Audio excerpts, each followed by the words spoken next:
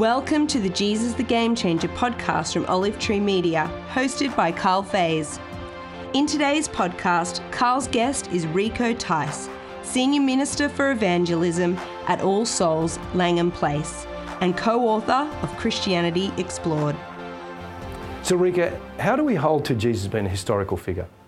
Well, I did history and ancient history at university, and simply some of the texts that are hostile talk about Jesus. So Pliny and Tacitus, they speak of Jesus. They don't like him, but they talk about him. And in fact, later we get monks who redact that because they don't like what's been said about Jesus, but they're redacting something that has been said. So I think that's what we've got. We know that hostile sources speak of him. What about, so how do we know? So how do we know about Jesus? Well, in terms of what we know, we've got the gospel accounts, so 4 biographies of Jesus, Matthew, Mark, Luke and John. We know they're eyewitness biographies, and John talks about his method in chapter 20. He says, Jesus did these things, they were seen by the disciples wrote them down so that you may believe and have life. So there's a very clear process. There are stepping stones. He did them, they were seen, they were written down, so that you can believe and you can have life. Now, what I've got to just add on this one is that we do, as Christians, believe in an open universe. So we think God made the world and he can intervene in the world he made. Now, that means that there are miraculous things Jesus did, but that's because in order to show that Jesus is his son, he reverses the laws of nature. He raises someone from the dead. Now, a lot of people look at that and says, well, that just can't happen because it's against the laws of nature. And that's exactly the point. It is against the laws of nature, so we'll know it's God's son. And people saw it, and that's why they believe. They're going, this bloke, Jairus, has a 12-year-old daughter. She was raised from the dead. And actually, it's interesting that Paul, in the Acts of the Apostles, he says to the religious leaders, he says, these things didn't happen in a corner. Festus, you know these things happened. And because Festus has sent his people along to get them checked out. So as he's talking in Acts, he's saying this has gone all over the ancient world because there is a reversal of the natural things by this man who's the Son of God who comes. Now Jesus wasn't the first kind of religious spiritual figure either at his time or since. So how does Jesus differ from kind of many of the religious or spiritual figures that we see in history? Well, it's a great question. I think, well, there are many answers to it, but I think the first thing that I'd say is that he dies on a cross. This great teacher comes, and then the culmination of his mission is he's naked up on a cross. Well, what do you make of that? Because all the other teachers, they draw men to them and other people do things for them. But Jesus comes as this teacher and he does something for me. He dies on the cross for me. At the heart of his ministry is he does that. He then rises from the dead. So Good Friday and Easter Day are the things that make it extraordinary because by rising from the dead, he opens up eternity. He says the coffin is no longer an exitless box. I've risen from the dead. I think that's historically checkable, again in an open universe.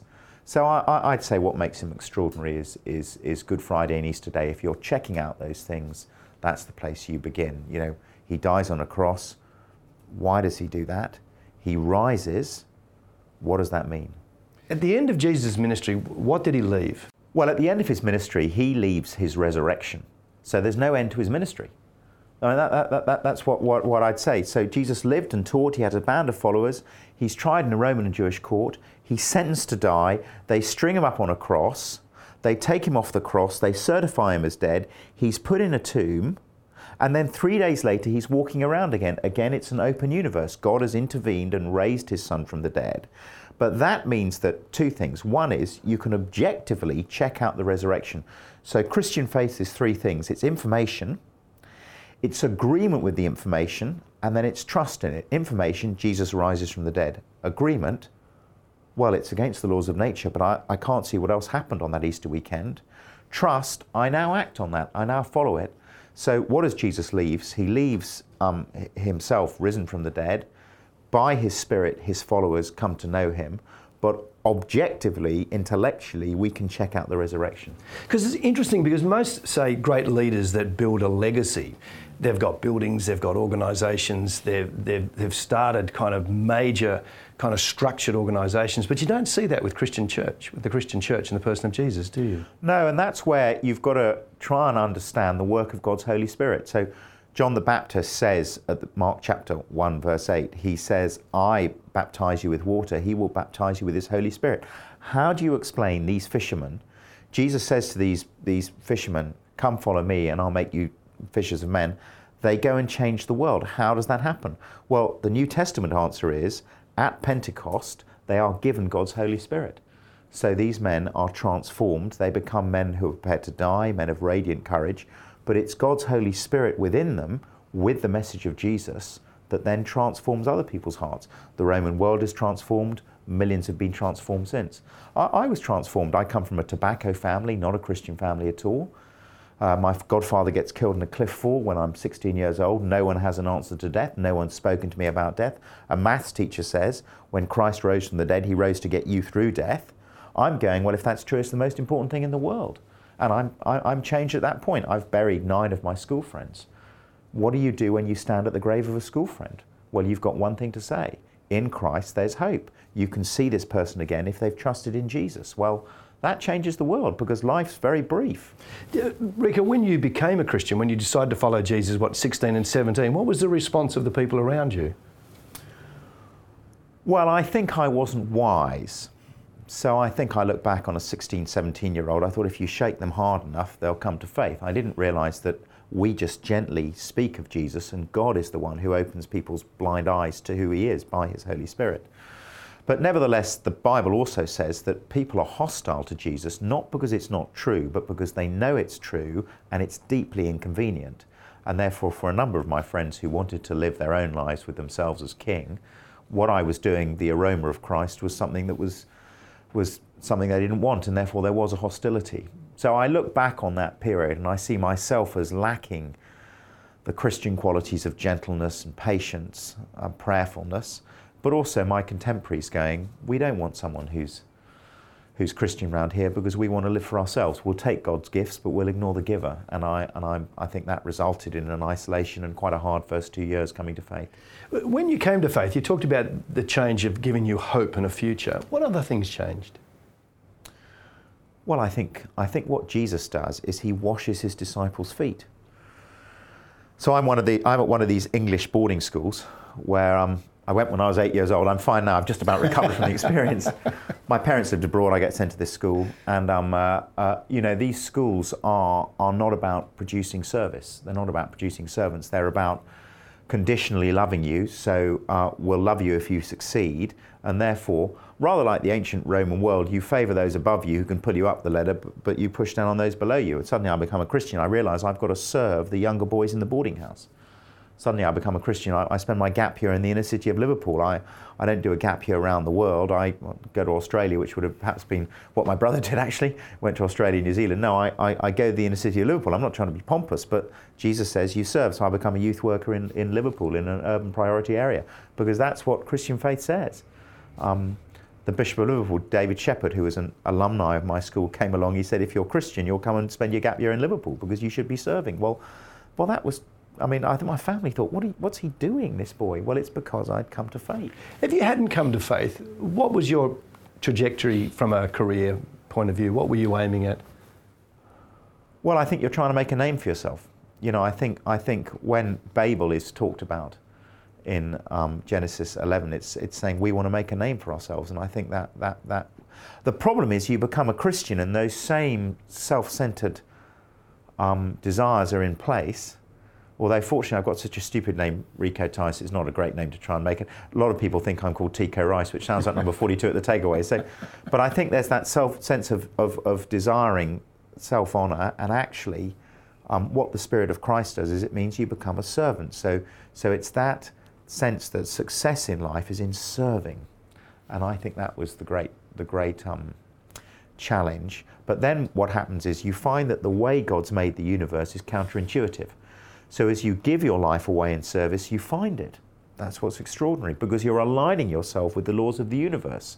The cross is at the centre of the universe. As you give yourself in service, suddenly you find joy. If you're utterly self-centered, there's profound emptiness. I love Samuel Butler, who wrote about two incredibly selfish people, Mr. and Mrs. Carlyle. He said this: how good of God to cause Carlyle and Mrs. Carlyle to marry one another and so make two people miserable instead of four. Selfishness is just vile. Jesus dies on the cross to forgive us for it, but then by his example and by his death for us, he calls us to be servants of others. Just following that up, how was Jesus different in his time to the kind of leaders around him? Well, you've got to understand the Roman world and the Jewish world. It was the cursus honorum was the system of government where, or the social system where the people below you, well, you trod on them to go up the ladder. You were dependent on those above you so that you'd eventually maybe become consul or even emperor, but you trod on those below you. Jesus comes along and he serves those below him. Again, he strips down to his waist. He washes his disciples' feet the night before he dies. I mean, this is unheard of. Peter says, what are you doing? The teacher doesn't do this. Jesus says, if you want to follow me, you do it. So it's this challenge of service. I was speaking to someone the other day, and they've been working out in the most difficult areas in the world. And she said, this girl, Edwina Thompson, she said, why is it wherever I go, the most difficult places I go, I find Catholic nuns? These women who've given their lives to serving in the most difficult places. And it's because the call of Christ is to serve and to serve those who have nothing. Now, the church may not be doing that, but that doesn't mean they're following their master. If we're following him, that's what we should be doing. Did the early church follow Jesus? I mean, what were the sort of things that the early church picked up on that were following Jesus' example of service? Well, do you know what I love about Mark's gospel, the gospel accounts, is no, the early church failed. I mean, you've got the disciples wandering along and they're going along to Capernaum, and Jesus says, what were you arguing about on the road? They're quiet. He says, guys, what were you arguing about? And they were arguing about who was the greatest. So in the early church, at the start in the book of Mark, these guys don't appear to be converted because they are consumed with self-seeking, not service-seeking. And then the next chapter 10, James and John, they say, we want you to do whatever we ask. What do you want? We'd like to sit either side of you in your glory. So in other words, now what are they going to sit on? Cushions? Stools? No, they want a throne from which to boss people. And so what we see is this blindness to the call to serve. And honestly, at the end of Mark's Gospel, you don't know if anyone's converted. Apart from the blind man Bartimaeus, he might be able to see, but it seems as though no one can see who Jesus is, apart from the centurion who's murdered Jesus. His eyes are open to who Jesus is. But then this call to serve is what begins to define the Acts of the Apostles. So you see, particularly in Paul's epistles, this call to serve, do good to all. And so gradually, the Holy Spirit causes the disciples to open their eyes that they must be servants. And Jesus says, when he picks up a little child in Mark chapter 9, he says, when I talk about service, I'm not saying you go to the cabinet in Jerusalem, which is what they all want. He says you go to the creche and you get down on your knees and you say, what are the needs of this child? So the early church didn't get it, but gradually they did. And when they got it, they outlived everyone, which is why, at one level, the Roman world went Christian. Yeah, because there was that whole sense, certainly in the first and the second century, there were, or the second and the third century, there were plagues that many people died, and the church actually served in those times. No, people are staggered. I mean, you look at the ancient sources, again, I'm a historian, and they just marvel at how these Christians live. They say if the poor arrive, they bring them in. I mean, it's a great challenge now for us with the migrant crisis. They give them shelter. They bury not only their own dead, but other people's dead. They care for them. I mean, people were staggered. And of course, the word behind this is this word agape, which is love for the unlovely. The Roman world hadn't heard of it. It was coined with the Christian church emerging, because people say, well, how do you explain this love for the unlovely? Well, only because Jesus at the cross dies for the unlovely. His followers serve the unlovely.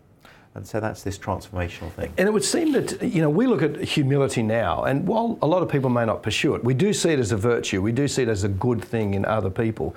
The teaching of Jesus seems to have changed kind of how we think about leadership, doesn't it? Well, it does, although I've been thinking about this. It's very interesting as a Christian, this whole issue of humility, because your own experience of yourself is that you get worse and worse as the Spirit convicts you of your sin. Other people's experience of you is that actually, well, there's something different about this person. They are trying to serve. They seem to be motivated by different things. So for any Christian leader to start saying, well, humility, we're doing great. No, your own experience of yourself. I mean, humility is honesty. You only see in your own heart a depravity, a self-seeking. But other people see something different. Now, this came to a head, I remember, a number of years ago when I was at All Souls, the church just here. We had our newcomers evening, and a guy came in, and I said, great to have you. Just give us a bit of background spiritually. He said, I've been a Christian 2 months, but I'm not sure I'm Christian. I'm behaving so badly. I'm so depressed about my sin. I mean, it's just dreadful. And I sort of booked him up thinking, I've got to look at Romans 8 verse 1. There's no condemnation in Christ. Is he relating to God through Christ's performance, not his own? Just that basic stuff of the Christian relates to God through what Jesus has done, not what we do. But 10 minutes later, I met a young woman there. And I said, why are you here? And she pointed across to the guy I'd spoken to. She said, that is my twin brother. He has changed so much in the last 2 months. I've come to see what's going on. So, I mean, that says it all. So his experience of himself was this conviction of sin, scaffolding going up by the Holy Spirit's work all over his life. Her twin sisters, now can I tell you, they know. I've got a twin sister. They know. They can see right through you. Goes, this is a changed man. What's happening? And change for the good. You know, suddenly he's more thoughtful, he's kinder, he's thinking of me like he never has before. And of course, it's the Holy Spirit. You explain that by the work of the Spirit. But I don't know if that helps on humility. I think, again, it's counterintuitive. We don't think we're doing well at all, and sometimes we may not be. Other people go, gosh, there's something here that is palpably different. We hope you are enjoying this podcast. Olive Tree Media seeks to introduce people to Jesus, communicate a Christian worldview, and transform beliefs, attitudes, and lives through media. Now let's get back to the interview. You just said to us earlier that you work at All Souls, and All Souls is a very international church. Where do you see the Christian faith working out service and humility internationally or even nationally? Look, I think in terms of interpersonal relations, the absolute heart of what you're trying to work out with anybody is how do you do forgiveness? Doesn't matter what culture you're in. I mean, I've taken 200 weddings, and the most important thing I think I teach a wedding couple is that they need 2 phrases to sustain their married life. I'm sorry I was wrong, and that's okay, I forgive you, or that's okay, I love you. Now, the mechanism of reconciliation for Christians is the cross. Because Jesus has forgiven me so much, I'm looking to forgive others. And so Colossians 3 verse 13, one of Paul's letters says, bear with one another, forgive whatever grievances you have against each other, forgive as the Lord forgave you. Now, a grievance is a big thing. And yet, how do you forgive? Well, as the Lord forgave you. So you receive this forgiveness from God, and that enables you to forgive others. Now, at All Souls, my church here, or in a marriage, or in a family, or in a company, the key issue is how do you forgive? Because if you don't forgive, then the intimacy disappears. So the Great Wall of China goes up between you because sin leaves a legacy. That's why the loneliest people at my church are in bad marriages, when they're not forgiving each other. You get into bed, the Great Wall of China is up between you. So you know, in terms of you say, how do you do life as an international community? Well, we understand the cross and we keep trying to forgive each other and repent. I'm sorry I was wrong, that's okay, I forgive you. But then you say, look, I'm battling to change, forgive me. You know, I'm saying to my wife, darling, I've got that wrong again, I'm sorry. I'm working to not just be remorseful, but to repent, to stop. And I think it's that cycle of confession and that cycle of forgiveness that actually not just keep my relationship with God going, but keep our interpersonal relationships going, that make Christian communities special. We acknowledge what's wrong, and then we seek forgiveness and we ask God's help to change. Look, I don't know that you'd come across too many people anywhere in the world who would say forgiveness is a bad thing. I mean, it's pretty generally kind of accepted. Why do we find forgiveness so difficult? Because it's costly. You see, when you look at the cross, you see Jesus dying in death and blood so that I can be forgiven. And so that I can forgive others. It's enormously costly to forgive. You have to take the pain within yourself. If I'm going to forgive what they've done, I've got to absorb what they've done into me and say, okay, I'm going to let that go. And people feel such anger, they can't do it. I've got a friend called, I won't tell you his name because it's confidential, but he works in the Islamic world. He said, how do you stop a young Muslim man becoming a Christian? Tell him he's got to forgive his enemies. That's how you stop him doing it. And it's incredibly costly to do that. But at the cross, I see Jesus taking my sin into himself. So as I follow him, I can seek to, look, I don't do this very well, ask my wife, but I'm seeking to actually say, no, I'll take the hit from that. But where do I find the ability to do it? Forgive whatever grievances you have, forgive as the Lord forgave you. I think Jesus has given me a £3 billion check. I can write them a £10,000 check. That's the issue. If I've been forgiven so much by Jesus, literally £3 billion or whatever, I can say, okay, that's 10,000, that's a lot, but I can write you that check. Which doesn't mean it doesn't cost. It's hugely costly. And the person who just says, oh, just forgive them, doesn't understand that. That's why you've got to have a mechanism of reconciliation. And I'm saying it's the cross. And without the cross, I don't know how you do it. Now, I take weddings for anyone. I think marriage is a great thing. So it's the building block of society. It's the best place for children to grow up. So people don't have to be Christian for me to take their wedding. But when I talk to them about how they do forgiveness, I get two responses. One is, we're now starting to say to each other, I'm sorry I was wrong. That's okay, I forgive you. And it's really changed things. But the second is, well, how do you keep, you know it's good, but how do you keep doing it? If they don't have the cross, if they just see some Galilean carpenter dying, where do they keep finding the strength to forgive when it gets hard? Just going back to the cross and staying on the theme of the cross, why couldn't God have just wiped the slate clean? Why the cross? Because justice matters. You see, how I treat you matters to God, and how you treat me matters to God, and how we treat the world matters to God. That's why it's a great thing there's a judgment to come. It's a great thing there's a judgment to come because people have been profoundly hurt. And, you know, there are girls in my church there who've been raped and nothing's been done. It hasn't been followed up. And, you know, they're sitting there having had this done and they have been raped and the perpetrator has not been brought to justice. And we look to Judgment Day for justice to happen. And that goes right through history. There might be people listening now and they're saying, you know, they're victims as well as rebels in God's world. They're victims. They've had something terrible happen. I'm saying it matters to God. There'll be a day of judgment. But on that day of judgment, who pays for sin? Either I can pay myself in a place called hell, and Jesus is the theologian of hell, the most loving man that ever lived. He speaks again and again of hell. Or I can allow Jesus to pay as he dies on the cross. So justice matters, sin must be paid for. You can pay for yourself in hell, or you can allow Jesus to pay. But he pays by dying on the cross. So there's only one way to get to hell. The only way you get to hell is you trample over the cross of Jesus. He blocks the way to hell as he's crucified. He says, don't go there. I'm paying for you to come home and to be forgiven. But if you want to go to hell, the way you do it is you trample over the cross. You say, that doesn't matter.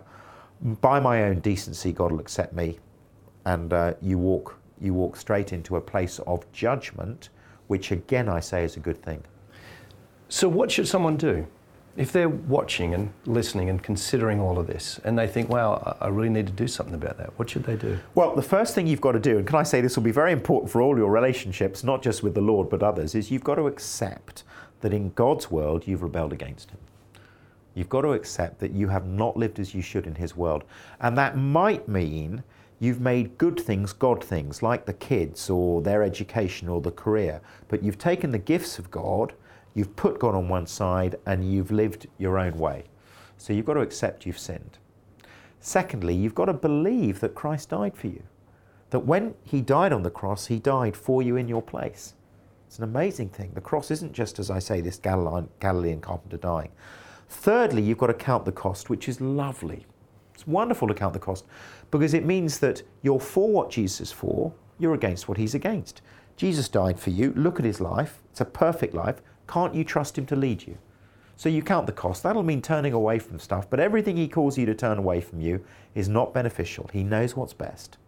And then lastly, you say, having accepted you've sinned, believe Christ died for you, counted the cost. Lastly, you say, Lord Jesus, thank you for dying for me on the cross. I'm so sorry for my wrongdoing. Please come into my life by your Holy Spirit and be my Lord and Master. So it's an amazing thing that we can say a prayer because all the work has been done by Jesus. And is the prayer a formula or is it a heart response to God? I mean, can you get that wrong? Well, that's interesting. I mean, when it comes to the prayer is a way of you repenting. So it's you saying, no, I'm no longer going my own way, I'm going God's way through what Christ has done, dying for me. That's what the prayer is. The prayer is a means of you saying, look, I'm turning around, I'm going your way. Here's the issue. Regeneration, that means whether your heart has been transformed, is something that the Holy Spirit does. So people can pray that prayer, but don't think I trust it. I'm waiting to see if they've changed. So I'm waiting to see if the miracle of transformation has happened. So at one level, people pray the prayer and I say, great, well, that's a start. Let's now see if it's genuine. We'll see if this is really, if God has really regenerated you, and we'll see that because your twin sister comes in the door and says he's changed so much. So, yeah, I think the prayer's a way of making a start, but it's not a big thing. The big thing is that the Holy Spirit has begun to transform your heart, regenerate you, which means that deep down you'll start, and this might be amazing, you'll start longing to go God's way. You'll start wanting to please Him, even though at the same time there'll be so much of what the Bible calls your sinful nature you're fighting against. Final question. This series is called Jesus the Game Changer. How is Jesus the game changer for you? Well, I've buried 9 school friends.